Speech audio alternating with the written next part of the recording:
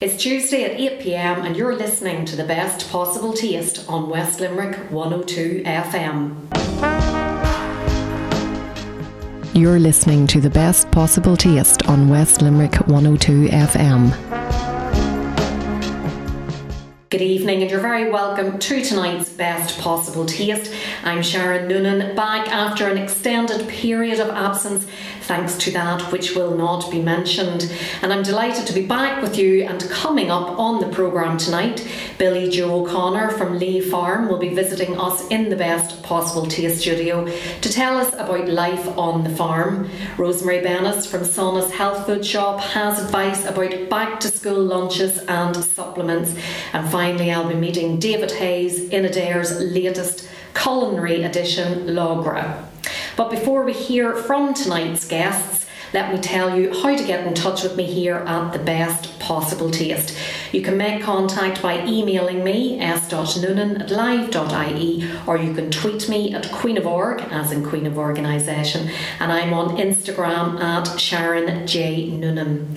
And tonight I'm delighted to introduce you to Colette O'Connor from Delicious Kingdom. Colette, you're very welcome to the programme. Thank you, Sharon. Thank you for having me. And since we've been off the airwaves for a number of months, I thought it would be good to highlight a few things happening in the hospitality industry. And we're going to chat about no-shows in restaurants, Colette. In these challenging times, there's increasing pressure on cafes and restaurants, and it's hard to believe that there are people out there that believe it is acceptable to book a table in a busy restaurant and just not show up despite having the reservation confirmed that very day. Is that something you'd be guilty of? Absolutely not, no. Having worked in hospitality for years, it's always been a problem, but it appears to be an even bigger problem now, so I can't understand the thinking behind it at all. Especially in these challenging times, like it is more and more difficult to make money in that sort of business, and with reduced capacity in cafes and restaurants, they're really relying on the people that have booked to show up. Do you think there's any solution to it? Look, I suppose it'll always be a problem. The one thing I would say from past experience before COVID or anything, taking up the credit card, if you haven't cancelled on the day, full charge. If it's a table for four and it's a set menu, full charge. It's the only way to do it.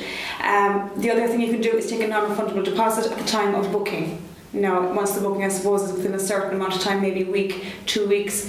But people have so little space now in their places. They're all dealing with reduced capacity, and they need their customers to show up. And they've put a lot of effort into creating a safe environment for people to come into, PPE gear, putting in screens in some places. People have to make the effort. And we're all dying to go out as well. We're all dying to get out and have a nice meal somewhere. So make the booking and show up. And if you can't, then pick up the phone. And of course, a lot of those really good restaurants out there are using top quality ingredients, which aren't cheap. Absolutely, and perishable. They can't be reused. You can't keep them for 2 or 3 days. They need to be used on the day. A lot of the fresh produce. And speaking of local produce, you, Colette, are a great supporter of growers, and being from Kerry, you were telling me about Lee Farm. Yeah. Some listeners may have come across the article in the Farmers Journal recently, so we're delighted to welcome Billy Joe O'Connor to the studio this evening. Bon appetit. Yummy. Grubs up. Delicious. Billy Joe, you're very welcome to the Best Possible Taste studio. Thanks a million for coming in tonight, and thanks to you, Colette, for introducing me to Billy Joe. Tell us how you first met.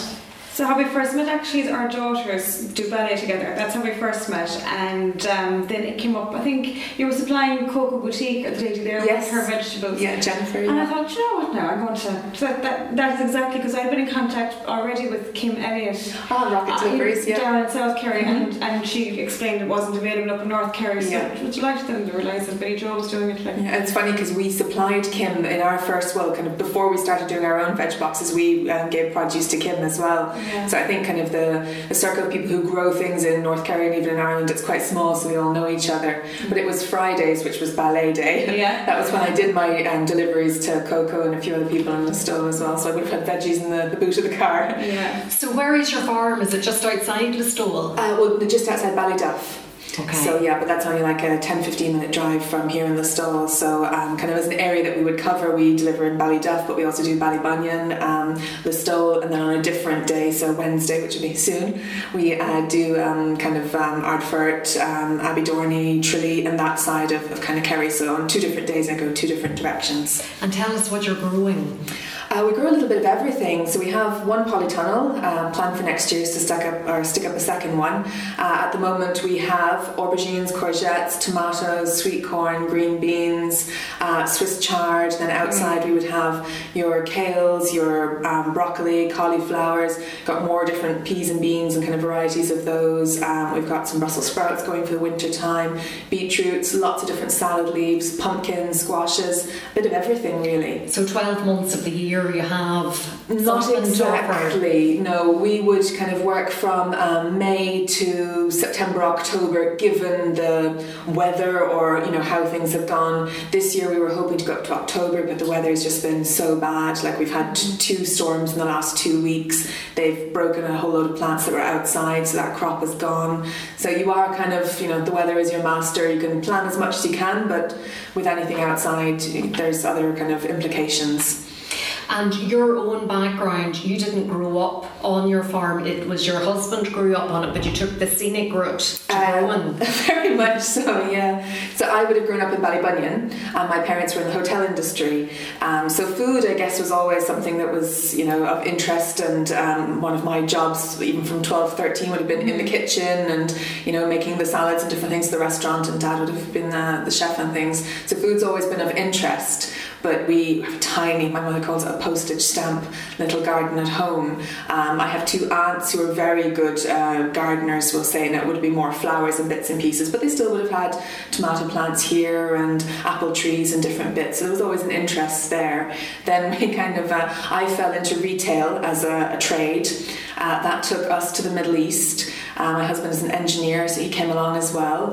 We were in the Middle East for 8 years, and then kind of the lifestyle there, it's very different to the lifestyle here, but it's not very healthy. All your food is imported, it's sand and desert obviously, so they can't grow much.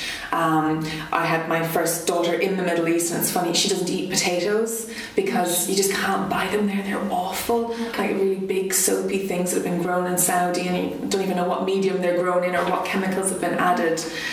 So all of these little things kind of got us thinking, and after our time in the Middle East, we were we'd had enough of it for a while. Our family was expanding, and we kind of set a plan to come home, and we're wondering what that could look like. And it was to be very much a lifestyle change as well as kind of a country change and things, and we made a conscious decision that we wanted to come back to Kerry, back to family. As I said, the family was expanding. I was pregnant with our second daughter, and we wanted to have parents and things around.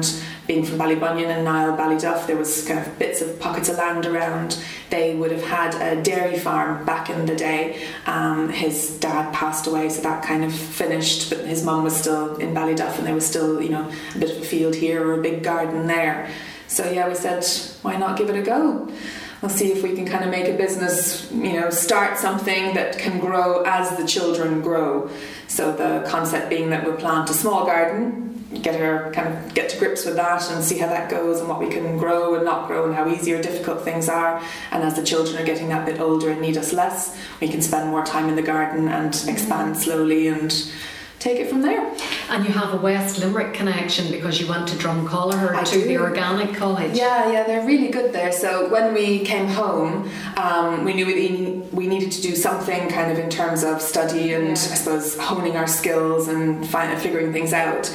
And if you were to be certified organic as well, your crops in your garden, you have to have done, I think it's 25 hours of a certain course to get your accreditation for the organic standard. So did a bit of research, and a way we figured out that it could work would be Drumcollar. Paula Penders, an amazing lady. So she looks after their distance course. So you can go 1 year full-time or you can do 2 years part-time. I've done it over 4 years.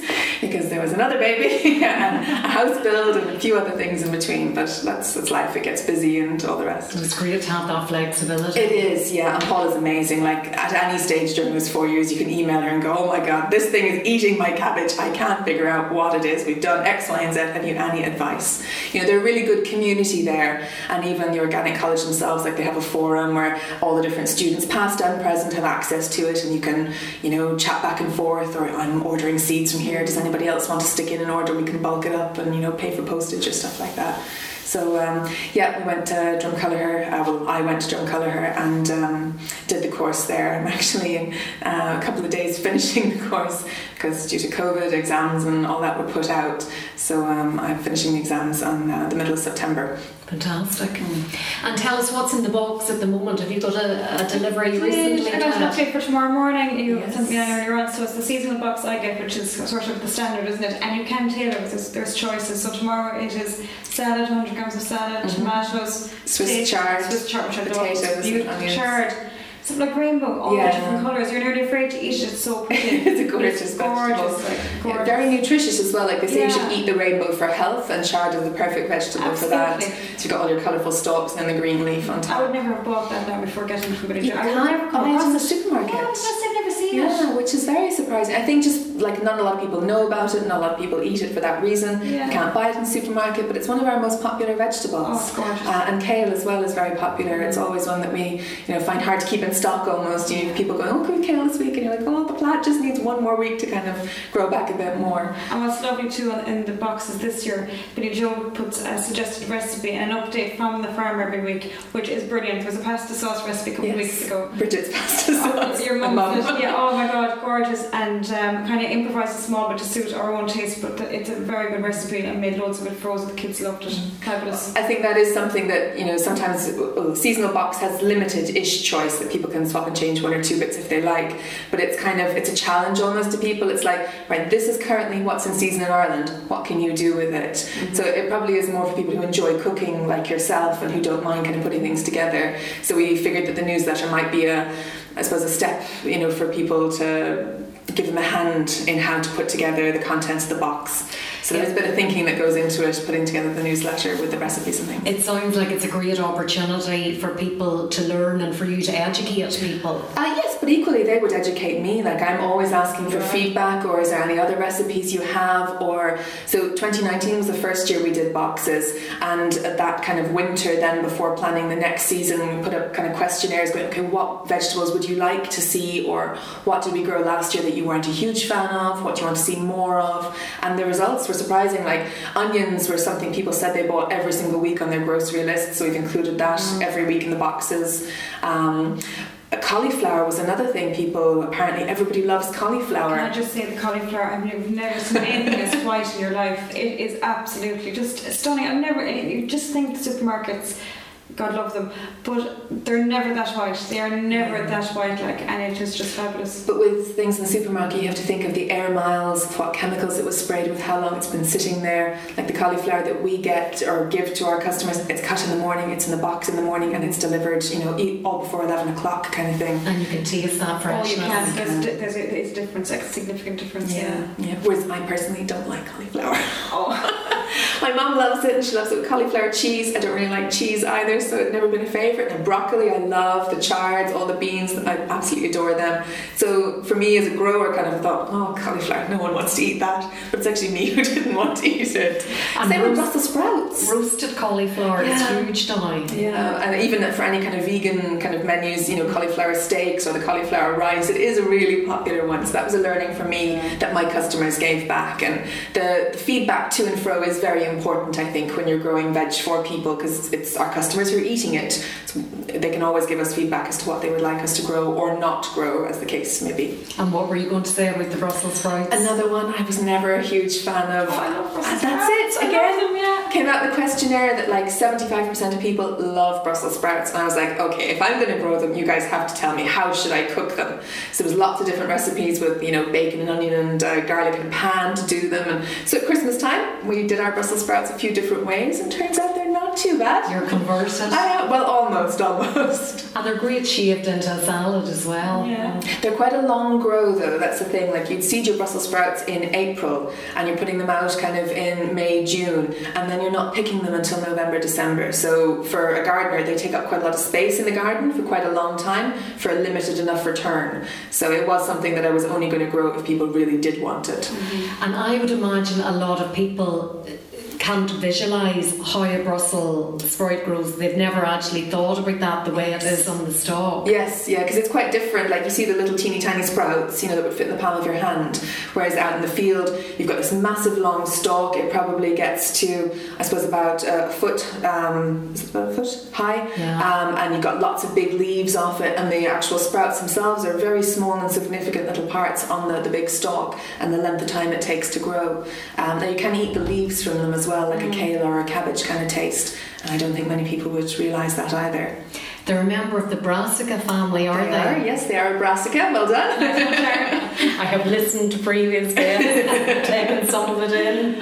So yeah, like your cauliflower, your cabbages, your kales, your broccoli, your Brussels sprouts, they're all brassicas. Yeah. So when you're planning your garden for your, organically, we have to rotate our crops so that pests don't build up in the soil. So obviously we don't put anything on the soil to deter them. So just moving them around, so keeping all your brassicas together each year is kind of something that we need to do. Mm-hmm. It must have been a huge lifestyle change moving from the Middle East to like North Kerry. The weather, you've talked about the food. Obviously the food is far superior here in Ireland, but was there anything about the Middle East that you really missed? No, I don't think so. Like we even asked ourselves that question, you know, kind of, we're a year back now, do you miss anything? And we go, no. Like it was a very deliberate lifestyle change. You know, we'd been there for 8 years, worked very long, very hard hours. Like the first 4 years we were both working 6 days a week, more or less, you know, kind of from 9 to 6, and you have to travel an hour to get to your work. The weather, you know, while it's lovely to look out at sunshine, you can't go out into it a lot of the time because it's just too hot. And I think unless you've experienced it, a lot of people find it hard to kind of comprehend. So we used to kind of describe, you know, you go down to the car park and your eyeballs literally sweat. You know, so it's not as rosy and lovely as it seems maybe in the pictures of that. It's a hard place to live. There's maybe 3 months of the year where the weather is nice and you can go out, and the other months, the other 9 months, it's just too hot. Or you've got sandstorms to contend with and things like that as well. Mm-hmm. I suppose the big benefit for us was it was tax-free earnings, and at home, you know, things had gone nosedived completely. It was around 2008, I think, when we went out, so there wasn't much going on here at home. We'd no other options. We had to go further afield to get jobs, pay off student loans, and, you know, things like that. So it was great while we were there. We're very thankful for it, but we're very thankful to be home as well, and to be able to come home and, you know, to have families here that can help us, you know, raising the kids, and the kids can know their grandparents and things like that. And in terms of the future of the business, what is your vision for it? Well, to grow slowly as the children grow. So this year we expanded a little bit. We had hoped that we would have had extra help and stuff on the farm, but COVID kind of put paid to that.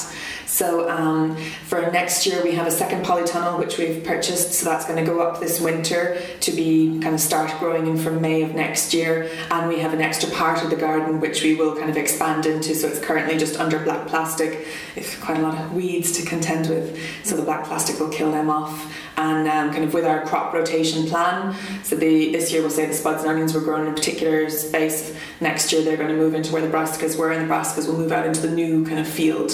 So each year it's to kind of expand slowly but surely, and it's still all under half an acre that we're growing in. Wow. Yeah. That's amazing. It's amazing the amount of food you can get out of a small space. Yeah.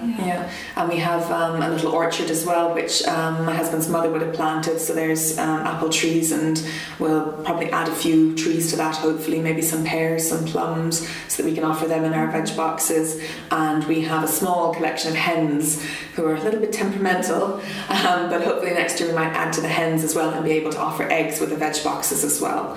So it's just slowly but surely to each year to add a little bit more. We raised our own pigs a few years back, and that was delicious. Wow. So I don't know if we'd ever get to a place where we could offer that to people, but certainly we will try and raise our, well, we had planned this year to have some, and it's about kind of a closed circle as well, like any crops that will say go off or go over, or the excess leaves, the pigs would eat those, and the manure from the pigs you can put back into the garden, so kind of one feeds the other and then the pigs feed us. So very self-sustaining then, you see, as well, very little waste. That's the aim, yeah, to have as much or as little waste as possible, to use each part of the plant, but equally we'll say like the animal manure to feed the ground, which will then feed the plants, and it's quite circular, and to keep it kind of closed so that we don't have to rely on any outside kind of sources for fertilizer or things like that. So at the moment it's our neighbour has cows, he overwinters cattle, and the manure from the cows is composted down, and that goes on the ground once the season is finished, and that's the only thing we add to our soil is farmyard manure. Fantastic. Well, it's been lovely to hear your story. Thanks so much for coming in tonight to share it, and best of luck with the exams. Oh, thank you. Let's go home and do some study now. And if people want to find out more, we have social media. We have Facebook and Instagram. So we are at Lee Farm, LEAGH_farm on Instagram, and the same Lee Farm on Facebook. Fantastic. Thanks a million. You're listening to the best possible taste on West Limerick 102 FM.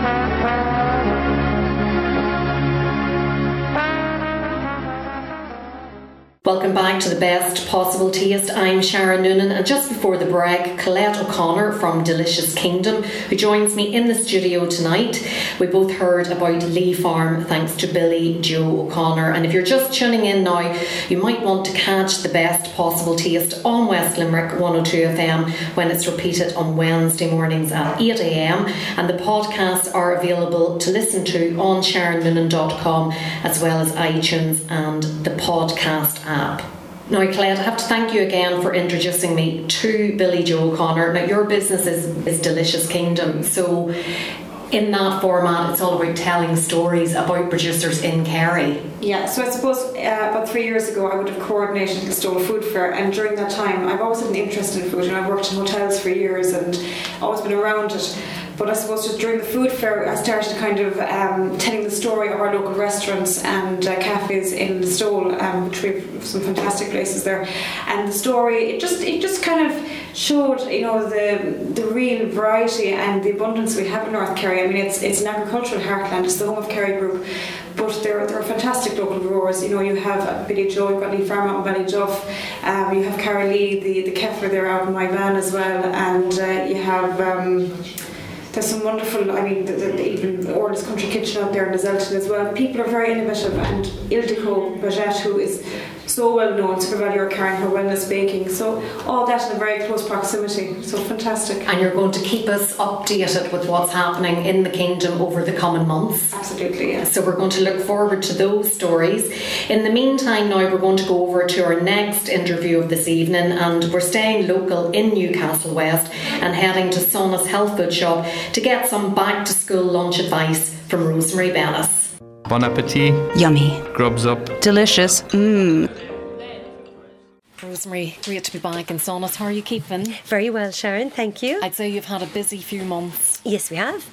We've been busy on the food front, on the health support, on the coffee and takeaway salads. So yeah, and we've been lucky. We've been able to keep open and keep our service going. So it's great. Fair play to you. And of course, we have enjoyed back to school now, which is great to see the kids back to school. It's great for the children and obviously for the parents. But back to school in September always brings the challenge of the lunchbox. Yeah, absolutely. And I mean, it is, it's a mixed blessing sometimes. You have, kids go off and that's great. And then, getting into the zone maybe of lunches. So I guess, sometimes I think lunches, it can be this thing of another pressure to have this fantastic lunchbox every day, and that isn't realistic. So I think maybe to lower expectations and just do what you can, but to really limit the sweet I mean, most schools have a policy now, and it should be followed through. They might have a treat on Friday, they may not. But in general, to have some sort of something decent that'll hold your child till they get home, because they will be hungry, even if they're picky eaters or light eaters. Again, you know your child, so if they are a light eater and they just want small bits of fruit chopped up, small bits of veg, maybe, I don't know, little carrots or just tomatoes, cherry tomatoes are handy. You know, it depends what your child likes, but if you know there's a couple of things, you needn't be just stuck to, this must be a definable lunch. It can be just what your child would like. But I think small is good, because it's heartbreaking to be cleaning out lunch boxes with half empty or not even touched food. And if they're too young to have copped on about trading food in the lunch, their lunch box in the playground, actually they will be having more of their own now anyway. So maybe just tailor it small.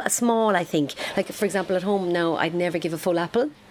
It's just wasted. So I'll cut it, he or my son will cut it in two, wrap up the other half, that's for the next day, and cut it in slices, maybe half a small orange. It's just a few grapes. If they like berries, though berries don't always hold, so get a small little pot for them. Yogurt is handy, a little pot of yogurt. I'd be I wouldn't be saying go for cheese strings and stuff. I know some kids love them, but if you could maybe go for just a plain cheese sandwich, and try and go for wholemeal bread if you can, or a pita pockets are great. Toast them in the morning, and they're small and they tend to hold. Like if they'll take tuna, if they'll take salmon, if they'll take shredded chicken. So I'd be kind of going with, you need a bit of protein for them. So cheese, chicken. I kind of think of what's left over from dinner. Or get some slices in. Watch the sliced meats. I know they're really handy, but try and get them cut from the deli if you can. Because they can be very high in salt and sometimes sugar as well. Yeah, they can, and there's a lot of added nitrates with preserved meats as well. Look, you can't have it perfect, you can't do it all right. Ideally, we'd be boiling your own joint of meat and having that, but that doesn't always happen. But sometimes I think on a weekend, once we get back into the zone of it, if you are making, have a bit more time for a dinner and maybe actually cook a bit extra and keep that as a cold cut, and that's a great base for sandwich. And kids then who are making their own lunch can work from that. So that's quite helpful. And you could, shred, say like from a cold joint of whatever meat, and have that maybe mixed with a bit of lettuce, a couple of tomatoes, bit of chopped up cucumber, and that depends on your child. Some children might take a bit of dressing with it, some children won't, but that could stuff a pita, and that's actually really nice and tasty, I think it's interesting what you said there about children making their own lunch, because that's something that Hannah, my daughter, who is 9, she actually said to me, look, at one of her cousins' house, you could see that in the morning their mother left all the bits out because she'd so many children, and then they take what they want within reason, obviously. So Hannah had actually said to me, look, can I make my own lunch? And look, that's grand, it's one less thing to do. It's not like there's a pile of rubbish there. Like, it's different from in my day. You had the sandwich, you had the bar and the packet of crisps and a fizzy drink. Like, there's none of that. So everything that's sitting out, it is healthy, and she knows we're very conscious about food waste at home, not to be taking stuff that's going to end up in the bin. But I also find that if it's the time of year when we'd be having porridge in the morning, they're not really that hungry at school. Yeah, that's true. And another thing I found as well is, and it does depend on what age child is, but they haven't got a lot of time, actually. And if your child, your own child, if your child's a slow eater, if your child's a picky eater, some children don't like eating in public, some children, there's all these things. So it's true, don't expect a big full lunchbox. Then if your child's going through a growth spurt and they're like, I say older children, if you're doing a lot of training and whatever, and they need a good lunch, then you tailor that. But it's true, actually, I think less is more, and smaller amounts. And look, better they come home and say, I didn't get half enough. That's great. Then they can up the level. I think nuts are really handy. A lot of kids, even like salted peanuts, like what harm? A few, like a little small pill box of them, empty little, those mini jam jars of those, or little tubs of those, or just mixed nuts. If you have them, they're a great filler because there's fat and protein in them, and fat and protein are what keep us full and kind of sustained. So if you can't just live on fruit, you do need a bit more. So if someone, say a child isn't really a sandwich person, and or maybe they're gluten-free and bread's an issue or whatever, or they don't like crusts, so the whole sandwich comes back basically, there's 2 mouthfuls gone. Maybe a little small pack of, a little box of nuts with say chopped up fruit and maybe a few carrot sticks or something, or like a little dip, like maybe a cheese dip or a hummus dip that you could make up quick at home. Those kind of things. We have to be very careful with nuts. They're not allowed in Hannah's school I'm because forgetting of that. nut allergies. A number of schools, if there is just one child in the whole school, so that's just something right, to okay. be Well, to good be call. aware In that of. case, I'd say sunflower seeds actually and pumpkin seeds, and you could do a really cool thing that's really nice where you toast them in a dry pan, so like a non-stick pan preferably, or any pan actually will do.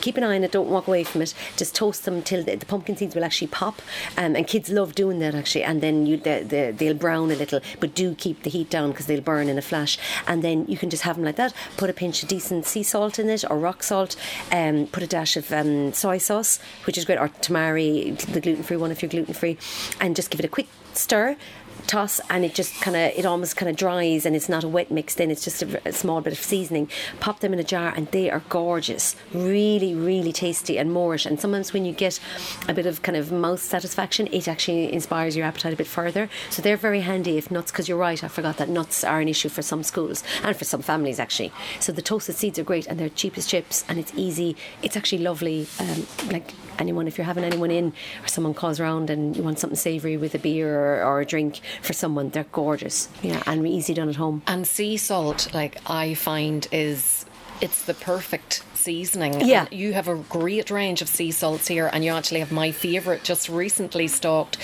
which is the Achill Island sea salt. Yeah, we do. I love my salt, I must say, and it suits me.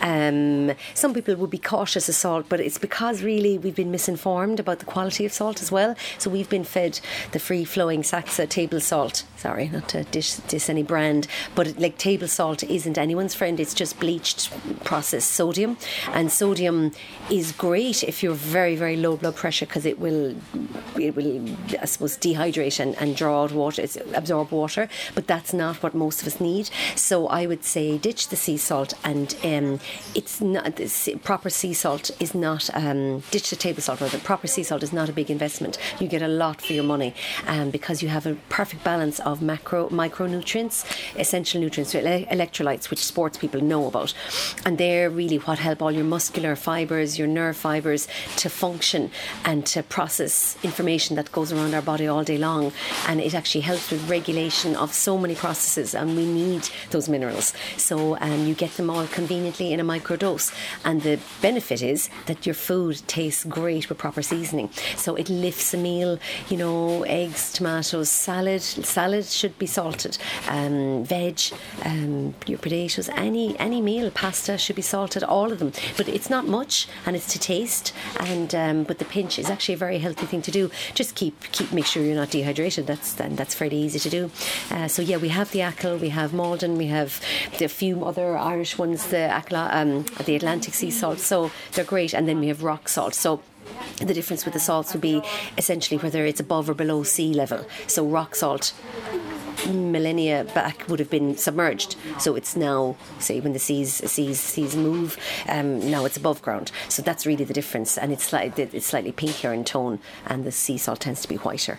And you're also supporting native industries. I mean, you can go get lovely French Camargue salt, or there's all sorts of salts. You can really get into it and be connoisseur of salt, but it's nice to support an Irish industry as well. It's they're great. And they have a flavoured one from Achill Island. They do. Now there's a range. So far I've stocked the seaweed one, because we'd have a lot of our customer base really like their seaweeds, and would try and include. In fact, actually, that's a good point, because for children the seaweed salt is great, and you can you'd hardly notice that there's little green flecks of seaweed in it, but seaweed is such a bountiful source of nutrients, again in a perfectly absorbable micro form, and very important for really really valuable for kids. A lot of people associate seaweed just with iodine, and iodine with thyroid issues, but that's a very broad stroke approach. It's not just for that. There's a lot of mineral content in seaweeds, and then you have them, they flake them up in a fine very finely, so it looks pretty as well, and mix the sea salt with it. So it's very nice. It actually looks lovely on eggs, for example. It gives it a little lift of colour as well. But if you want to mask it for kids, just pop it into a bit of veg, mashed up veg, or your bolognese sauce or your pasta dish, and it's really nice nutrient wise as well. You suggested hummus there, which is Yes. a great source of protein, and Yeah. peanut butter is another Yes, good source exactly, of protein. yeah. And I love both of those with a little sprinkle of sea salt on them on a rice cake. It's a great snack. Absolutely, yeah. For me. Yeah, absolutely. Some of this, if that's new to people, if it's not a child's taste, I think maybe it's something to introduce another time, and then it can gradually make its way into the lunchbox. But the rice cakes are great. They're handy. They can be a small bit messy in a lunchbox. You might need to do a sandwich. But again, if nuts are okay in school, peanut and or almond butter or hazelnut butter are great. Really, really nice. You can put a little bit of jam. I think is a great way to introduce it. Just sweetens it up a small bit, and it's a little kind of doorway into nut butters. And they're just handy, and they don't go off. They're in the press. They're there. If you're stuck on a Monday morning, what am I going to give? If you have cream crackers or crackers and nut butter, you have a lunch. And it's very American, the peanut butter and jelly, I know. which is jam, peanut butter I know, and jam sandwich. kids, all Sure, our they're mad children for now, that. should they see it all on telly and they kind of get peanut butter and jelly. But actually, if you have a decent jam and just a little spread, it's a nice introduction, and then after a while you'll be fine with or without the jam. So it's nice, and you can put that onto like a piece of wholemeal toast or homemade brown bread, or again a pita is great because it'll hold it together.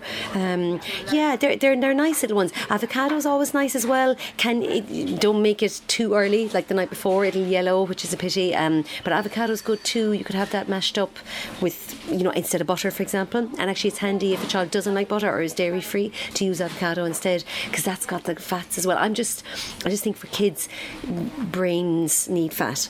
Absolutely. And that they really do, and it's not chip fat. So though we all like chips, but they're not your basis. So you need your fats from your nuts and seeds, your avocados, all your green veg. They contain omega-3s as well, which you wouldn't always think of. And then obviously your fish. So, and if children aren't fish eaters, try and include a little bit of maybe the smoked fish or the tinned fish or your fresh fish into a lunch mix. You could have just put a little bit of salmon, say, and maybe some cheese and tomatoes as well, something like that, a mix, And would you recommend any additional supplements if they're not good at eating fish, for example? Yeah. You're talking about the omegas there. Yeah. If a child isn't good at getting them in their diet, and some families, it might be a parent has a bit of an aversion and then it passes down. It can just be a household thing sometimes. If it's not happening in the diet, it's important to remember that they are essential. And essential means we need them for proper functioning. So they are important to get in. So I would really highly rate fish oils as a supplement for a child if they're not getting it in their diet, and if they are demonstrating maybe, if they've little dry skin issues or any irritation like eczema, things like that, and down to focus and attention as well. It's been demonstrably shown in a lot of research trials the benefit of omega-3s in enhancing not exactly your smarts, shall we say, but your focus and your ability for your brain to hold information, to recall it, your neuroplasticity really. So they're just so important. So I kind of see them as a tonic. I've seen a fish oil supplement for children as a tonic, and they can often help to stimulate poor appetite. If appetite is weak and needs to be stimulated a bit, it can often actually have that benefit because all cell health is enhanced. So it helps the body to sort of say, oh yeah, actually I need a bit more grub, and you might find your child's appetite opens up. So they are very useful, and they're a good choice if it's not in the diet. Fantastic. Well, listen, thanks so much for that. All very interesting, and I'm sure very helpful to parents out there that are facing the challenges of the lunchbox at the moment. And me included. We wish them well. Indeed. My pleasure, Sharon. You're listening to the best possible taste on West Limerick 102 FM.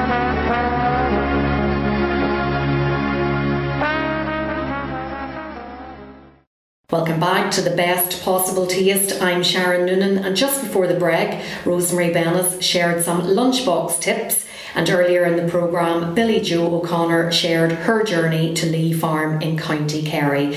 Colette O'Connor from Delicious Kingdom is with me in studio tonight. Any lunchbox tips yourself, Colette? Oh no, variety. I have three, one in preschool, one in creche, who doesn't need to be fed, he gets his food on site, but the 3.5-year-old and the 6-year-old both are in school, so they do need a bit of variety. I just find the sandwiches, they just don't eat the sandwiches, there's no point, and if they do the same thing 2 days in a row, it's the end of the world, and oh my god. So picky bits, small bits and pieces, and just kind of I'd always do a planner at the start of the week, and I'd have it up in the fridge, a magnetic board, you'd pick it up in a pound shop, and just what I'm going to give them each day, just a variety. God, you're very organised. Well, 3 children, you have to be, or they'll walk all over. You're outnumbered, you see. There's 2 adults and 3 children, you're outnumbered. So, low-hanging fruit, I'm on low-hanging fruit. So your top tip is be organised. Be organised and have a bit of variety, different fruit each day, a different kind of maybe cracker, breadsticks, whatever, and different fillings for the non-sandwich, as I call it, Great advice. Now, if you're just tuning in to the programme this evening, you might want to catch the Best Possible Taste on West Limerick 102 FM when it's repeated on Wednesday mornings at 8 a.m. And the podcasts are available to listen to on SharonNoonan.com as well as iTunes and the podcast app. So our final interview this evening took place in Ireland's prettiest village, namely Adare, where Logra opened just a few months ago. I called in last week to meet owners David and Petra Hayes, so let's have a listen. Bon appetit. Yummy. Grubs up. Delicious. Lads, thanks so much for having me here in your new business venture. I'm going to ask you, Petra, to tell us the name and explain the background to the name. Sure, thanks for coming, Sharon, first of all. And lager. So it is a Czech slang word for leftover coffee grounds. So basically what you can find at the bottom of your French press, that's what it is really. And it comes from Czech, as I already mentioned, because I'm originally from Czech Republic. I came to Ireland about 15 years ago, I suppose, for one summer, as we say, but I met David and the rest is the history. So. And David, you're probably very well known in the area because you were the chef in one of the local hotels a good few years ago now. To open your own place, is this something that you've always wanted to do? Absolutely, yeah.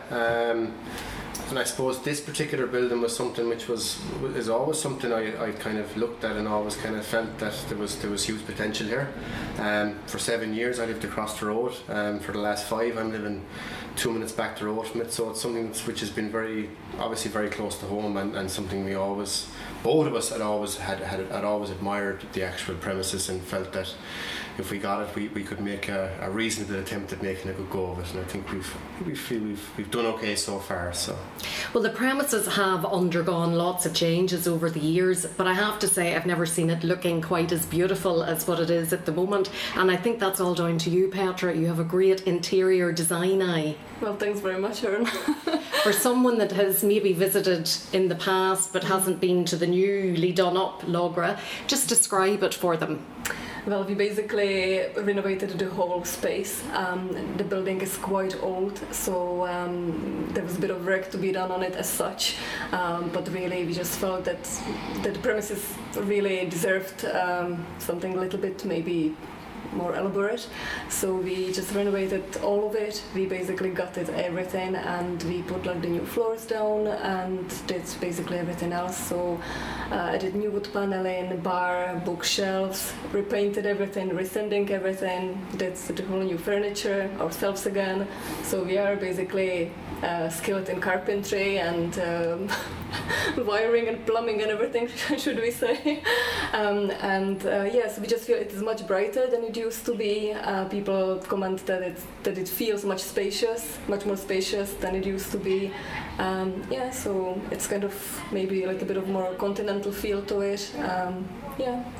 That's about it, I suppose. And whenever you took the lease on, it wasn't part of the plan to do it in the middle of a pandemic whenever you couldn't get workmen, David. So as Petra said there, you really had to upskill very quickly and do a lot of the work yourself. We did. end up having to do a bit more than we had originally planned. Now, saying that, we obviously had to get quite a few workmen in, because whatever wiring tricks we learned, they were probably pretty basic. So we did actually have some very good tradesmen come in and help us out.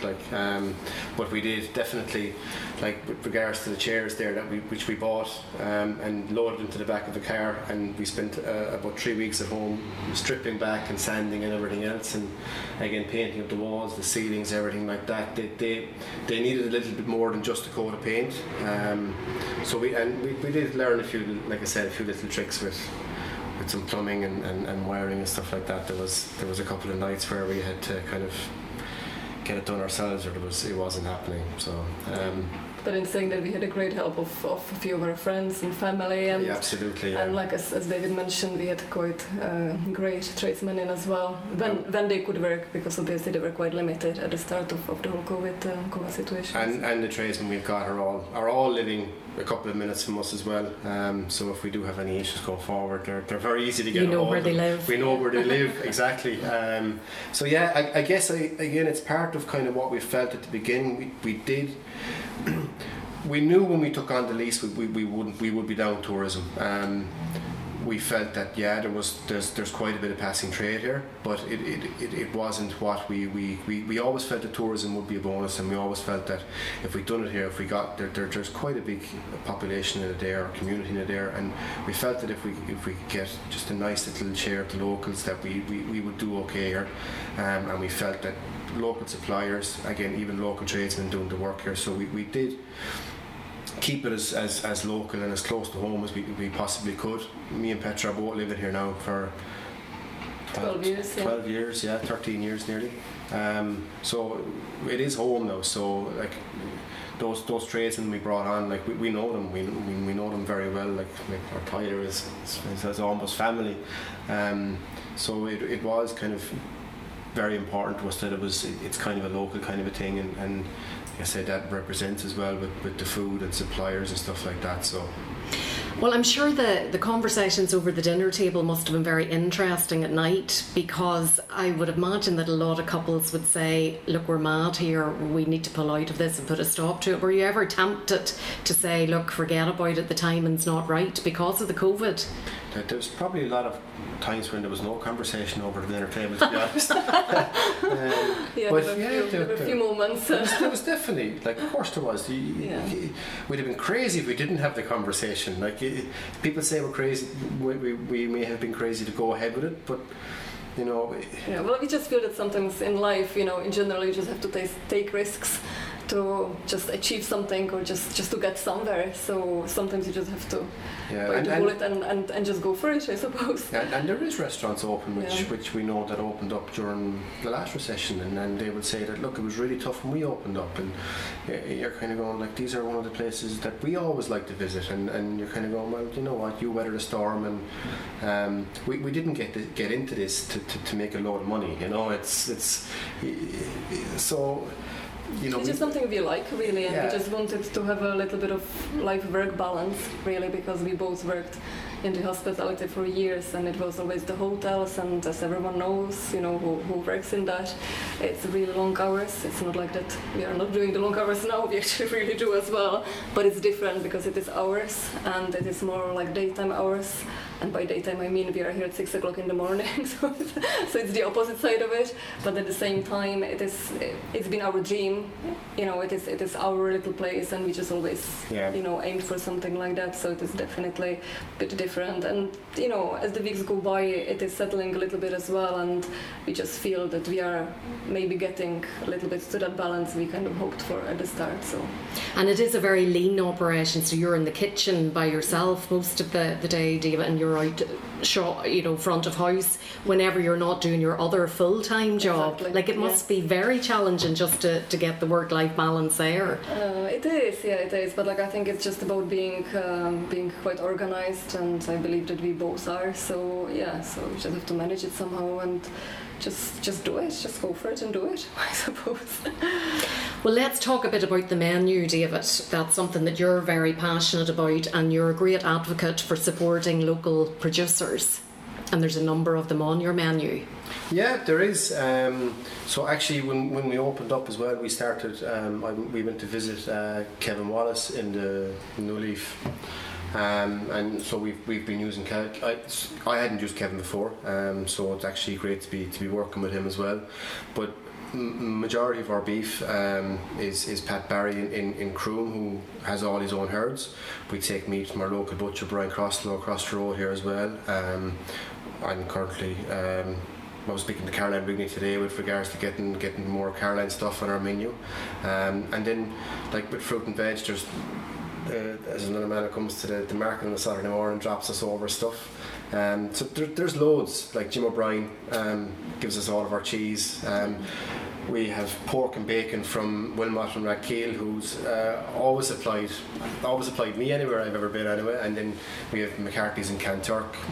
So like we know them all. Like we use one of the bigger companies for our more generic stuff, which everybody has to. But I think all of our everything that's a main ingredient in a dish comes from somebody we know, and we know where it comes from. We know a little bit of the story about it, and we know a little bit about them, which is again something which we kind of felt that from the very beginning was quite important to us, and quite important with the actual Café Logar. It was just something we wanted to stand for. So. And let's not forget about our coffee as well. Here, our supplier is the Old Barracks Roastery in Birdhill, County Tipperary. So he's supplying us with both regular coffee, should we say, and the decaf coffee, and we do a bit of retail as well. And it's fantastic. We are getting great feedback on the coffee, and so that's great as well. And actually, as of the last 2 weeks, we have Sarah Craft Cuss supplying our bread, which is absolutely amazing. Like we're so happy with it. Sourdough is something which I think every chef in the country was trying over the lockdown. Fortunately, it didn't work for me. I think about 3 or 4 starters went in the bin, and there was a couple of words which I won't repeat used, but I kind of just went, you know what, I think I'm going to leave this one for someone else. But yeah, so like it's fantastic. Like we have, like the bread it's amazing. So she's here 3 or 4 days a week delivering fresh bread to us. We sell it retail there as well. We obviously make our own brown. We make quite a few of our own pastries, and we will add to all this. You know, we are only open a few weeks, so. And you were saying earlier you go through a lot of eggs from Croom. Again, yeah, Sean is our eggs. I think you'd counted 1,000 there in 1 week, or yeah, I think it's most of the weeks that we go over 1,000 eggs, so we are putting a bit of pressure on the hens. And do you welcome calls from local producers, because in the times that we're living in, there could be people out there that have started to grow and are starting to sell their produce? Is that something that you're into? Absolutely, yeah, and it always has been. I think number one, like wherever the producer, it's got to be quality, and that's something I've learned over the years is like if you have quality ingredients, you know, like there's very little you actually need to do with them. So if there's local producers out there, which when the stuff is top quality, we're so happy to use it. Like even their microgreens here is another new one I'd started to use, because my last couple of years I hadn't really been. It had been more the corporate catering side of things, and you weren't as able to get your hands on these type of things. So Brian came down, and like his microherbs are fantastic, and you know it's all these little things that make it enjoyable for me again. Like so. Well, before we finish up, you must tell us, what are the most popular dishes on the menu? I think for lunch, actually, Pat Barry, the noodles. It's a very, very simple dish. Basically, we wanted something hearty on the menu, but we felt that, you know what, there's probably about 6 other places in it there that have a stew on of some sort, and they're probably all served with mashed vegetables. There's nothing wrong with that. I'd probably go home myself this evening and have mashed vegetables, but we just felt that we wanted to offer something hearty, but we wanted it to be a little bit lighter, so that's where that one kind of was born out of. I think the fried egg on top and peanut rayu, I think, was it's a bit like Asian style broth, which is a little bit more substantial, and I suppose with coming into colder weather as well, we can see in last week or so it's becoming even more popular. And you know, like the good old fashioned fried full Irish like it goes really well the weekends here. We don't actually have it on our midweek menu, but I think it's probably something we may have to add. We have quite a few regulars who come in and they just kind of sit and put the hand up and you know what they want, which is great, because this is kind of something we wanted as well for the place, was that people would come in and we could know them by name, and there is quite a few that come in now in the mornings and you know them by name and you know exactly what they'll have, and it's brilliant. You can go have a chat with them and you know what time they'll come in, and you know, so. And I would also add mushrooms. Wild mushrooms. We are doing con sourdough toast with a softly fried egg on top. Another one that absolutely parmesan, and that's absolutely amazingly popular. So. Yeah, it's. And in terms of coffee, then, Petra, what's the most popular coffee? I'd say it's really that kind of like fashionable thing now that everyone goes, especially younger generation, everyone goes for a flat white. What is it, a third coffee, a third this, a third this? There's 4 thirds. But at the same time, we are getting, quite a few people still getting their lattes and all that. I'm very partial to flat white myself. Well, listen, it's been lovely to meet you both. Congratulations, a wonderful space, and I wish you both the very best of luck with it. Thanks a million, Sharon, for coming. And our opening times are 6 days a week. We are closed Mondays, so opening times are midweek Tuesday till Friday, 7 a.m. Until 5 p.m. and then Saturdays 8 to 5 and Sundays 9 to 4. And you can find us on social media. So we are on Instagram. It is Café Lager Eder, and we are also on Facebook. Fantastic. Thanks a million. Thanks very much for having us. Sharon. Thank you so much. Bon appetit. Yummy. Grubs up. Delicious. And as I said there, best of luck to David and Petra Hayes. Aren't they very brave to take on a new adventure in these uncertain times, Colette?